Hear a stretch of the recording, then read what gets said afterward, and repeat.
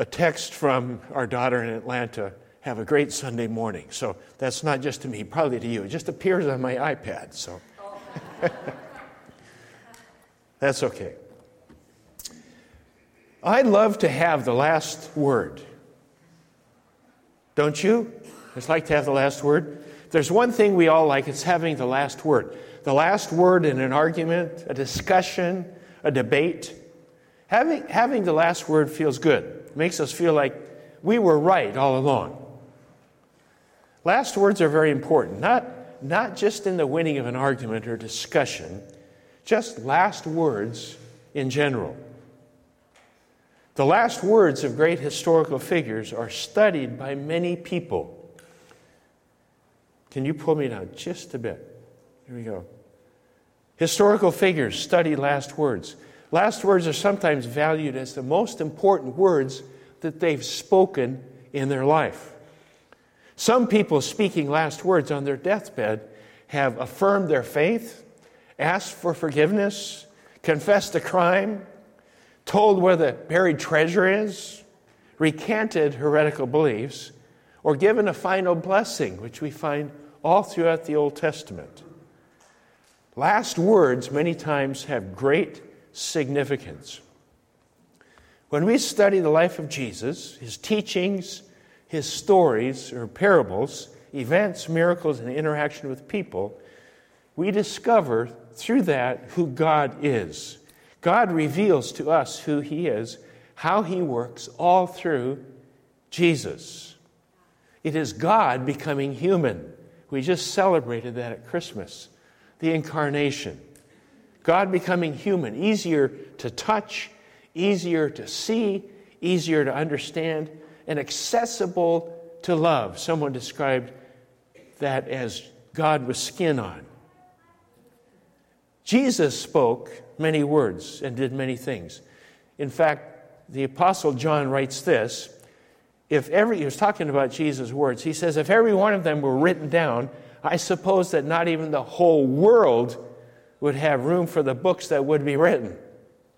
John 21. The most important time that Jesus spent with his followers were his last 40 days. His last 40 days. And Jesus also had some last words spoken to his followers. Jesus' last words moved the disciples from following Jesus to taking the lead to help others follow Jesus. He gave them a mission. A mission. That mission is the beginning of the Christian movement, the birth of the church that we find recorded in the book of Acts. The last words of Jesus give us the why of this movement's beginning. What Jesus told them to do. What are we to do? And I want us to look at the beginning of this mission given to the followers of Jesus in his last words. In his last words. We started in January last year with the Chosen, looking at the life of Christ through July. Then we took a very important time to look at God's top 10 because of all the issues that we're facing in our world today. Looked at God's top 10. And now I want to take the last incident in the life of Jesus and see what he taught his disciples. Today we're going to look at on mission. Next Sunday we're going to begin the mission carried out, the birth and the spread of this movement, the church, in the book of Acts. But we're going to start today on mission, looking at Matthew 28 verses 16 to 20. Matthew 28, verse 16 to 20. Then the 11 disciples went to Galilee, to the mountain where Jesus had told them to go. When they saw him, they worshipped him, but some doubted. Then Jesus came to them and said, all authority in heaven and earth has been given to me. Therefore go and make disciples of all nations, baptizing them in the name of the Father and of the Son and the Holy Spirit, and teaching them to obey everything I have commanded you. And surely I am with you always, even to the very end of the age. The followers of Jesus or on high ground in Mountain of Galilee. And it felt good to be on top of the world at this point, especially with a guy that just was resurrected from the dead. Jesus said, I want you to meet me there. And when they saw Jesus, it says, they worshiped him. They worshiped him. How many people have you worshiped lately? You may admire an athlete or somebody that can do great things or someone that's famous, but we usually don't worship people, but they worshiped him. Why? Why? Because they believed he was God. They believed he was God. Many had witnessed his death and his crucifixion, and now Jesus is alive. He's alive. For 3 years they had lived with him. They'd seen him raise the dead, heal the sick, calm storms in an instant, feed 4,000 or 5,000 people at one time with a sack lunch. All kinds of signs and wonders they had seen. He was killed. They saw him put to death, and now he was alive. Pretty incredible to be there on the top of that mountain with this person who you saw go through all that, and now he's alive. No matter what others believed, they worshiped Jesus. They knew he was God. But there's an interesting phrase in this. It says they worshiped him, but it says some doubted. Some doubted. They say, what's wrong with this picture? Well, there's nothing wrong with this picture. Frederick Bruner writes this. He says the structure of the Christian faith is bipolar. Disciples live their lives between worship and doubt. Between worship and doubt. You say, bipolar? I'm bipolar? Well, spiritually speaking, we are all bipolar because we all wrestle with doubt. We all wrestle with doubt. Christians believe and they doubt. Seekers or inquirers wrestle with belief versus doubt.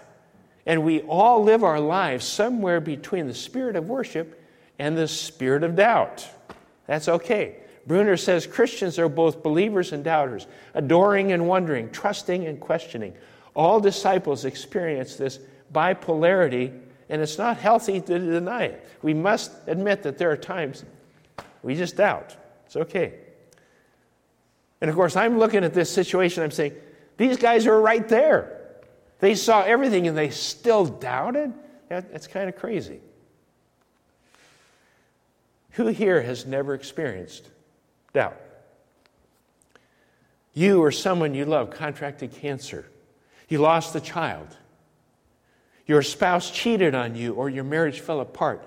You lost your job, or the house fell through, and you're still wrestling with depression. We are sidelined many times by doubt. And if you've dealt with doubt, you're in good company. They experience doubt. We experience doubt. These other 11 followers of Jesus had doubts too. And God uses worshiping, doubting disciples like you and me to do his work. Isn't that amazing? To do his work. We win our war with doubt by obedience to God's command, just like they did.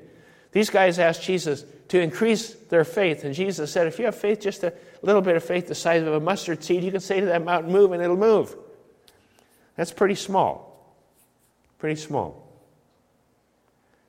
But Jesus knew that we can expect great things with ordinary faith. So what are Jesus' last words? Here are the last words. What are Jesus' last words to these worshiping, doubting followers? What are these last words? He starts by making an incredible statement. I, Jesus, am in charge of the universe. I, Jesus, am in charge of the universe. Actually, he said, all authority in heaven and earth has been given to me. Quite a statement. And you wonder, did Jesus ever claim to be God? That's pretty clear on that statement. And the word authority in this usage claims deity. It's not just an authority word, it's claiming deity. This is a claim for absolute executive power, not only in heaven with God, but also on earth with people. The CEO of the universe. What gives someone authority? What gives someone authority? Someone gives it to you. Authority comes from outside of ourselves. Authority comes from outside ourselves. If you're the president of a company, you're hired by the board of directors and they give you authority to act.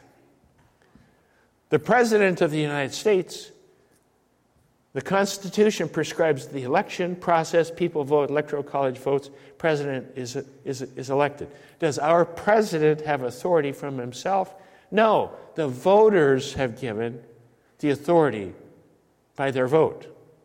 So the president even receives authority from outside of himself. A police officer, how do they exercise their authority? Is it their own authority? No.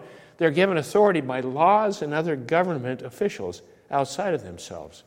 The military has a chain of command, and they can only operate it by granted authority. Jesus was given authority by God, his Father. God, his Father. Matthew 11:27 states, Jesus said, "All things have been committed to me by my Father." Speaking of Jesus in Ephesians 1:20-22, it says, that power is like the working of his mighty strength, which he exerted in Christ when he raised him from the dead and seated him at the right hand in the heavenly realms, far above all rule and authority, power and dominion, and every title that can be given, not only in the present age, but also the one to come. And God placed all things under his feet and appointed him to be head over everything for the church, which is his body, the fullness of him who fills everything in every way. Amen. That's a mouthful. That's a lot of everythings in that. Philippians 2:9-11 says, "Therefore God exalted him to the highest place and gave him the name that is above every name, that at the name of Jesus every knee should bow in heaven and on earth, under the earth, and every tongue confess that Jesus Christ is Lord, to the glory of God the Father." Jesus' authority was given to him outside of himself from God the Father. Don't ask me to explain the makeup of the Trinity. We just know that God the Father gave all that authority to Jesus, his Son. And he says, I'm in charge around here. I am the CEO of the universe. All authority in heaven and earth has been given to me. So, what are his last words after that? He says, Roman numeral 2, move out. You're on a mission. Move out. You're on a mission. I've been given all this authority. I am telling you to move out on a mission. He says, therefore, go make disciples. I'm in charge. Here's the deal. Here's your mission. He didn't say this is your mission should you choose to accept it. This was not mission impossible. This is your mission, period. It's real life. He said, here's your mission. Do it. This is why I came. This is why you exist. This is the mission of his followers. Move out. Make disciples. Now, what does it mean to make disciples? What does it mean to make disciples? I want to take some time to look at that. First of all, what is a disciple? What is a disciple? In the first century, a disciple did not enroll in a particular school. They didn't go take online courses. They didn't go to a particular type of business school or law school or whatever. They enrolled with a particular teacher. It wasn't about a school. It was about a person. They enrolled with a particular teacher. It's similar to music instruction. My wife, Judy, studied piano at Seattle Pacific University. But if she was to describe it, she would tell us, I studied piano with Marcelle Mack. Who was Marcelle Mack? She was a preeminent piano teacher on the West Coast. She would say, I studied piano with Marcelle Mack. Now, she went to Seattle Pacific University, but she studied piano with Marcelle Mack. We are not followers of a set of principles or ideas. We're not followers of a set of beliefs or doctrines. We follow a person called Jesus Christ. It's a person. He's a person. Disciple. Now, what is a disciple? First of all, a disciple is a believer. We have to believe in the teacher. We have to believe that the credentials are solid. They are who they say they are. They have credibility, so that when they tell us to follow, we can follow them. It's trust. It's to place trust in the person called to lead us, to teach us and to train us. So to believe in Jesus, to be a disciple of Jesus, means all of that and much more. To place our trust in, submit our heart, our mind, our emotions, our will to Jesus. It's to Jesus. See, in Hebrew thought, belief was not just an intellectual assent to a set of truths or principles. We tend to move belief. We say, I believe that, and we think it's just intellectual assent to facts. Belief included the mind, yes, but it also includes the emotions, the passion, and the will, obedience. It's mind, emotions, and will. Belief includes action. It's inseparable. To believe in Jesus is a total absorption in the person, trusting, having faith in action. And one cannot truly believe unless they take action on that belief. Unless we take action, we are not truly a follower of Jesus. Amen. That's why following Jesus requires a submission and a giving of our life totally to Him for His purposes. So first of all, a disciple is a believer. Secondly, a disciple is a follower, one who follows after, one who imitates, one who does what they do, one that does what they do. And the actions become a part of our character. Now, I've used this illustration before, talking about the 4 levels of learning. 4 levels of learning. The 4 levels are unconscious incompetence. Unconscious incompetence meaning I don't know, and I don't know that I don't know. Okay? And there are things that I would say I'm unconsciously incompetent, like cooking or something like that.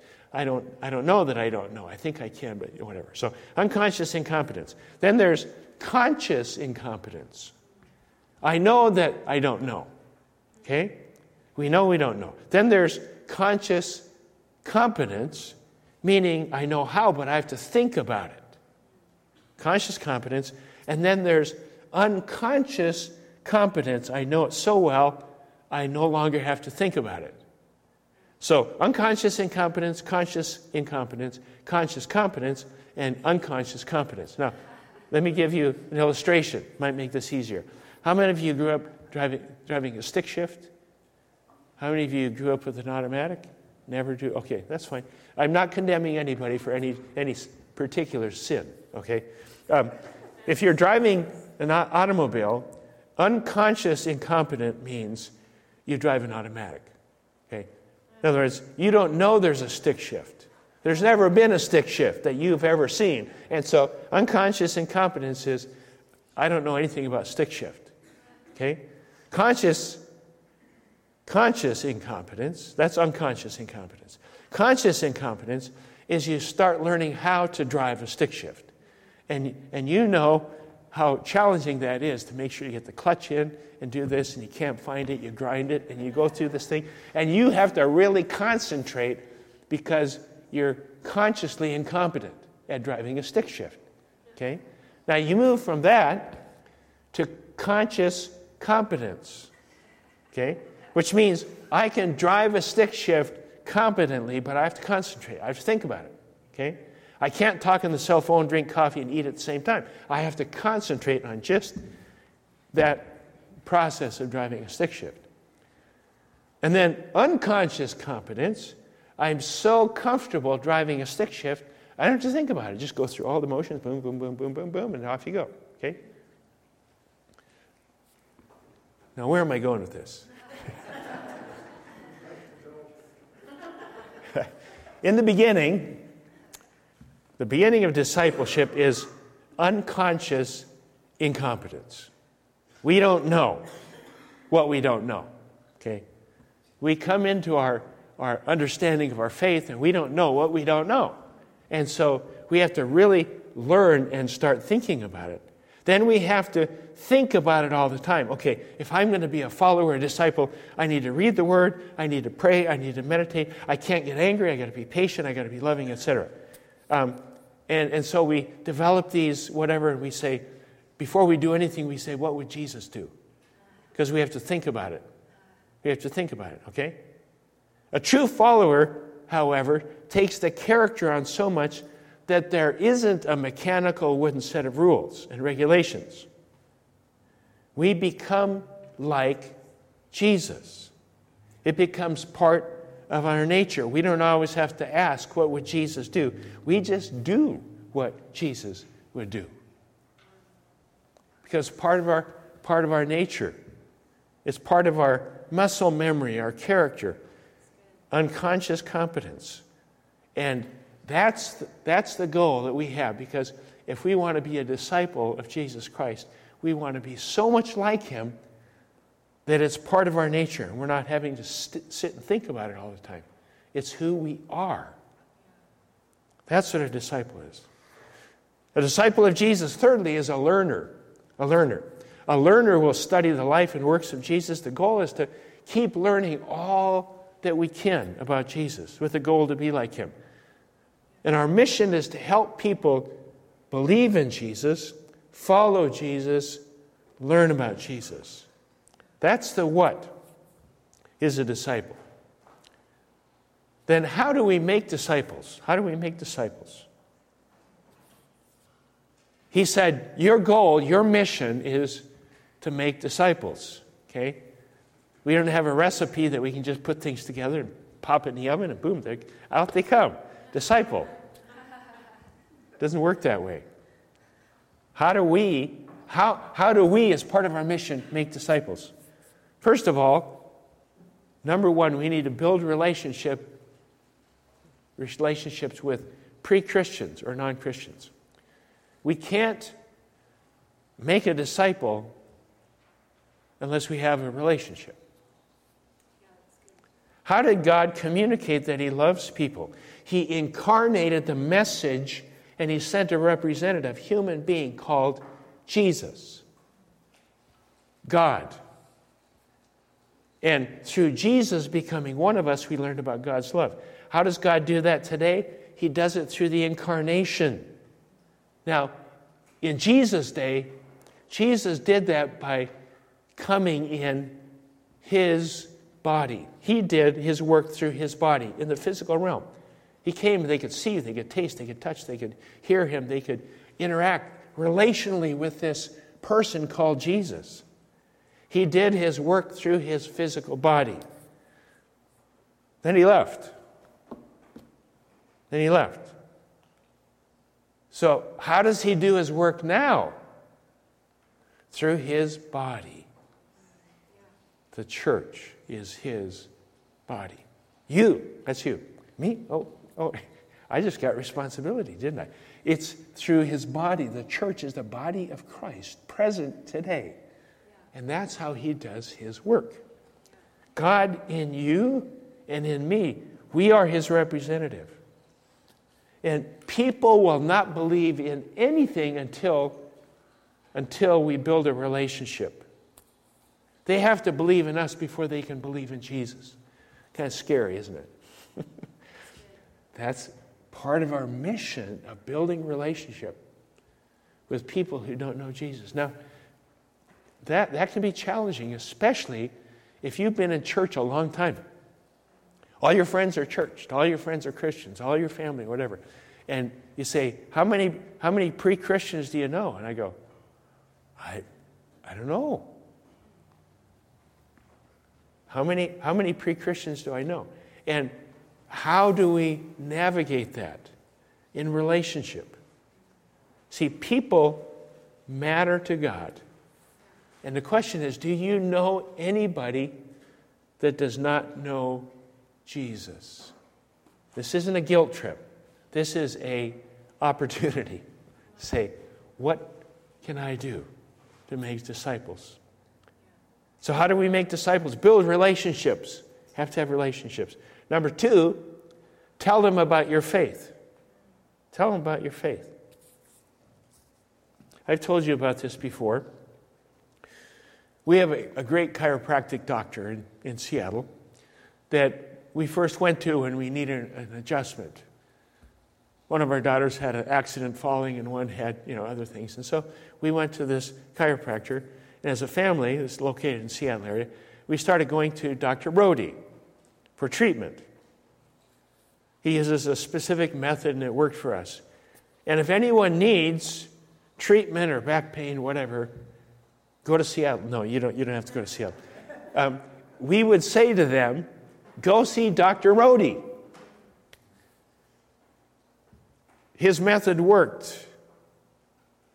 And I have tremendous faith in Dr. Rohde, his ability to solve chronic pains through his treatment. So if people had that, I'd say, go see Dr. Rohde.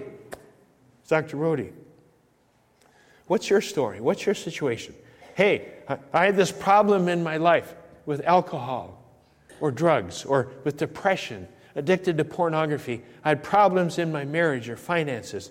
And Dr. Jesus fixed my brokenness, my pain, and healed my marriage. Amen. Dr. Jesus. You don't have to have a theology degree. All you have to do is say, hey, I know somebody that helped me. Can I tell you about Jesus? Jesus fixed my brokenness, my pain. Tell them about your faith. I have great faith in Dr. Jesus. He changed my life. Did Jesus change your life? Tell them. Once you're friends, they're going to want to know. People have great curiosity today about spiritual things. Tell them about your faith. And then, number 3, help them establish a relationship with Jesus. One of the best ways to do that is to tell them your story. And we've had some training sessions and some things to help people develop their story. If you've been in sales, there's an elevator pitch. You got to be able to tell your story and promote your product in like 30 seconds or 60 seconds from the time you get from the bottom floor to the 5th floor. And so it's called the elevator pitch. Well, we all need some kind of a story. It's not a pitch. It's a story. It's a genuine story, how Jesus changed my life. There are ways to do that so we can tell our story. Your story, your faith, your journey. Then there's follow-through. Follow-through. Help people learn about God in the Bible. When people come to faith in Jesus, it's called being born again. Born again. New believers are born again, and they're likened to newborn babies. And babies need a lot of help. We never look at a newborn baby and say, look at him, he can't do anything. He just sleeps, eats, lays around, and fills his diapers. It's worthless. No. An abandoned baby may survive for a few hours, but soon will die without proper care.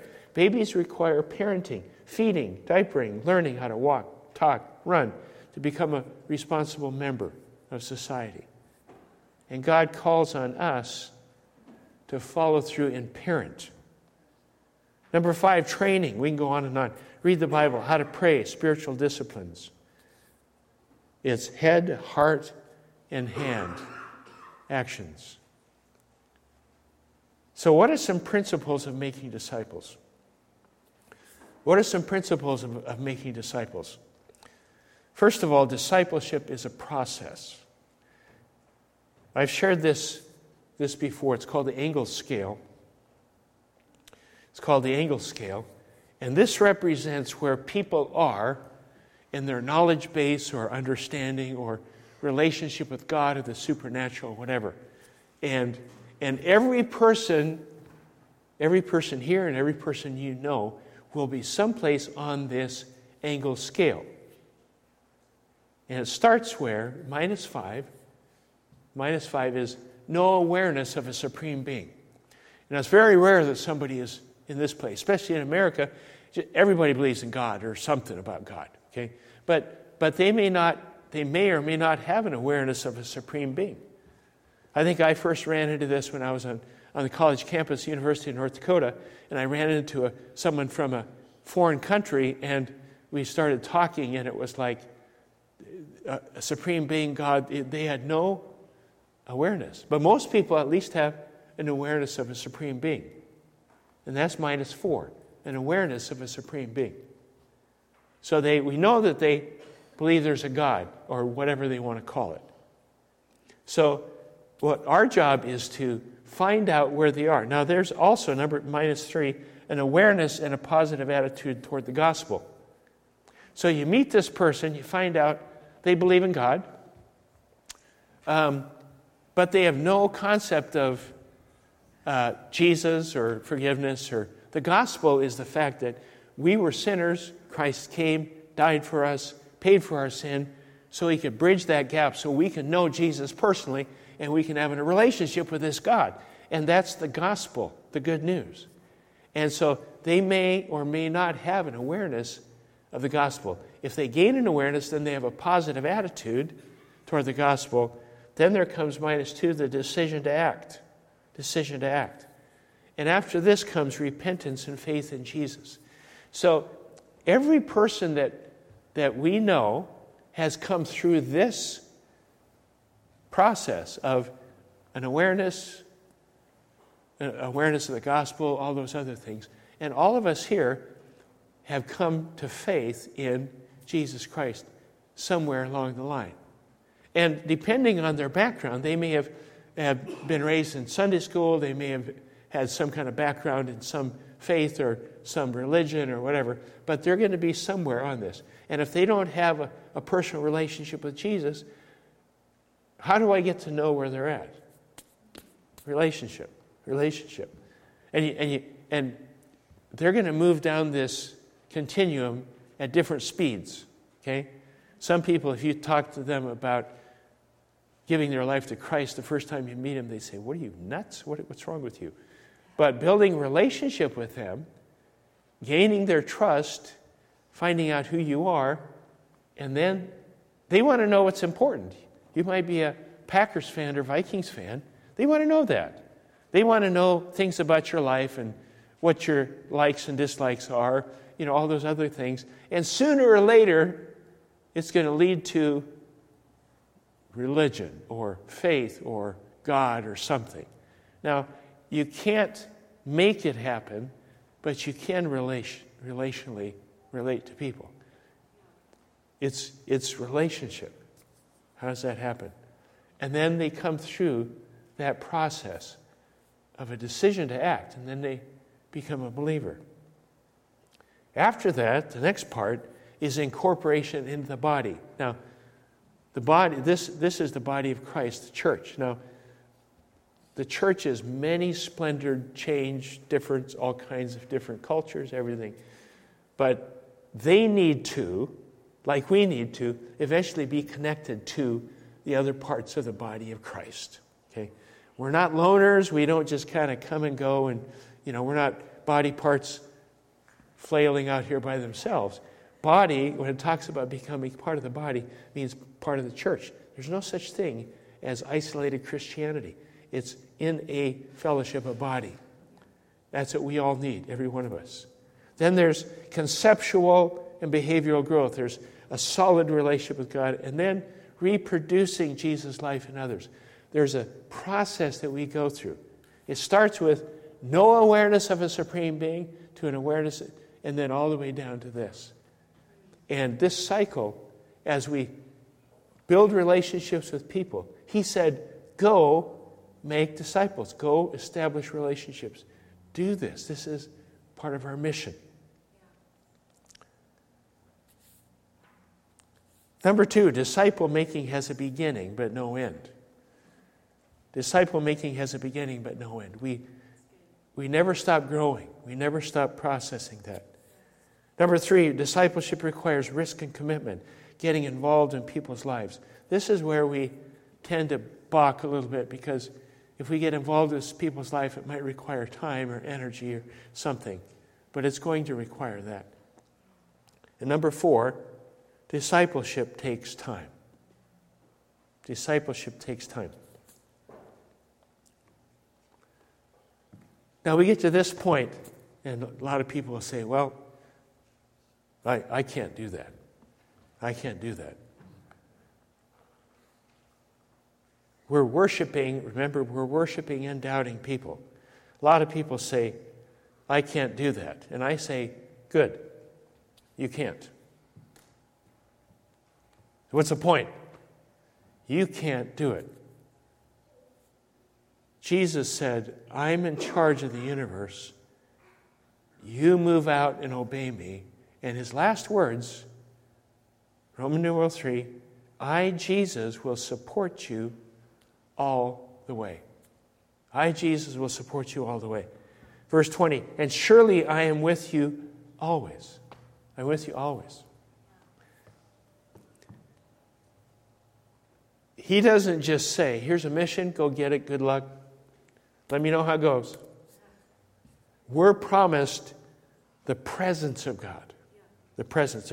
I'm with you. 2 parts to this promise. The presence of God.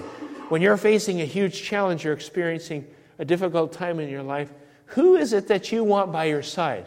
You're in a challenging time. You want a person of strength you can trust, someone you can talk to who supports you. God doesn't say, here's your mission, good luck. Hope you make it. No, he says, here's the mission, get moving. I'm with you all the way. Amen. I'm with you all the way. That's why Jesus can take bipolar Christians, worshiper, doubters, okay? It's a journey, worshiping, doubting people. And he can change the world. He can change Eau Claire. He can change your neighborhood. He can change your family. His presence. And the second part is the power. It's not just I'm just there. There's the power of God, let her be.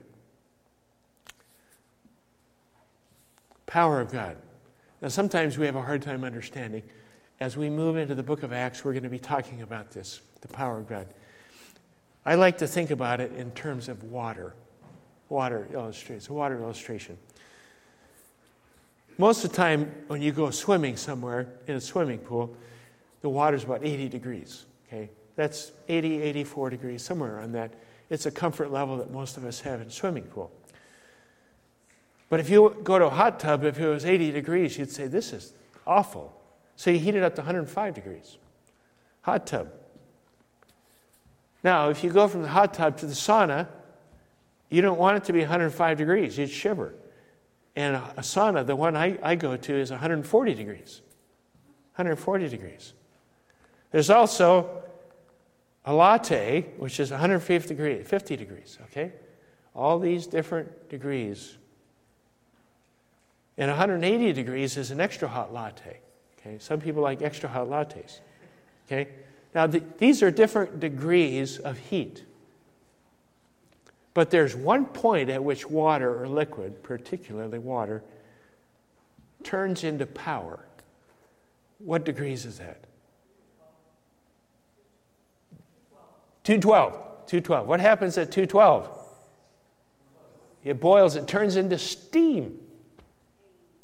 At 212 degrees, water turns into steam. It is transformed. And when it's transformed, it turns into power. It can run cars. It can run turbines. It can run all kinds of things because now it's steam. It's been turned into power by heat. God heats us up by his power, and we're transformed. And then his power works through us. It's not my power. It's not what I can do. It's his power that he pours through us by his Holy Spirit. And we need to be transformed by the power of God in order to make a difference. And we need to admit and acknowledge the fact that we cannot do it on our own. We cannot accomplish this mission on our own. It takes the Holy Spirit in us. And if you've asked Jesus to be in your life, he is in you. Amen. The Holy Spirit is in you. And the question isn't, how much of the Holy Spirit do I have? How much can I hold? It's how much of you does the Holy Spirit have to do what he desires and wants to do. We need to be transformed by the power of God to make a difference. And Jesus' promise is, I will power you. I will power you. Acts 1:8, which we'll look at later, you will receive power when the Holy Spirit comes on you. I, Jesus, am in charge of the universe. Move out, you're on a mission. Make disciples. I, Jesus, will support you all the way. On mission. Happy New Year. Let's pray. Father, we thank you that you have given us a purpose to live. You've given us a mission to make disciples, and it's going to look so different in everybody's life. But I pray, God, that you, by your grace and your strength, would begin to work in a new way in us as we move forward on this mission. That we would realize our part in that. And that we would, not in an arrogant way, say, I'm important, but in your eyes, every person is important to that mission. And I pray, Lord Jesus, that you, by your grace and your strength, would make this an incredible year in mission. In Jesus' name.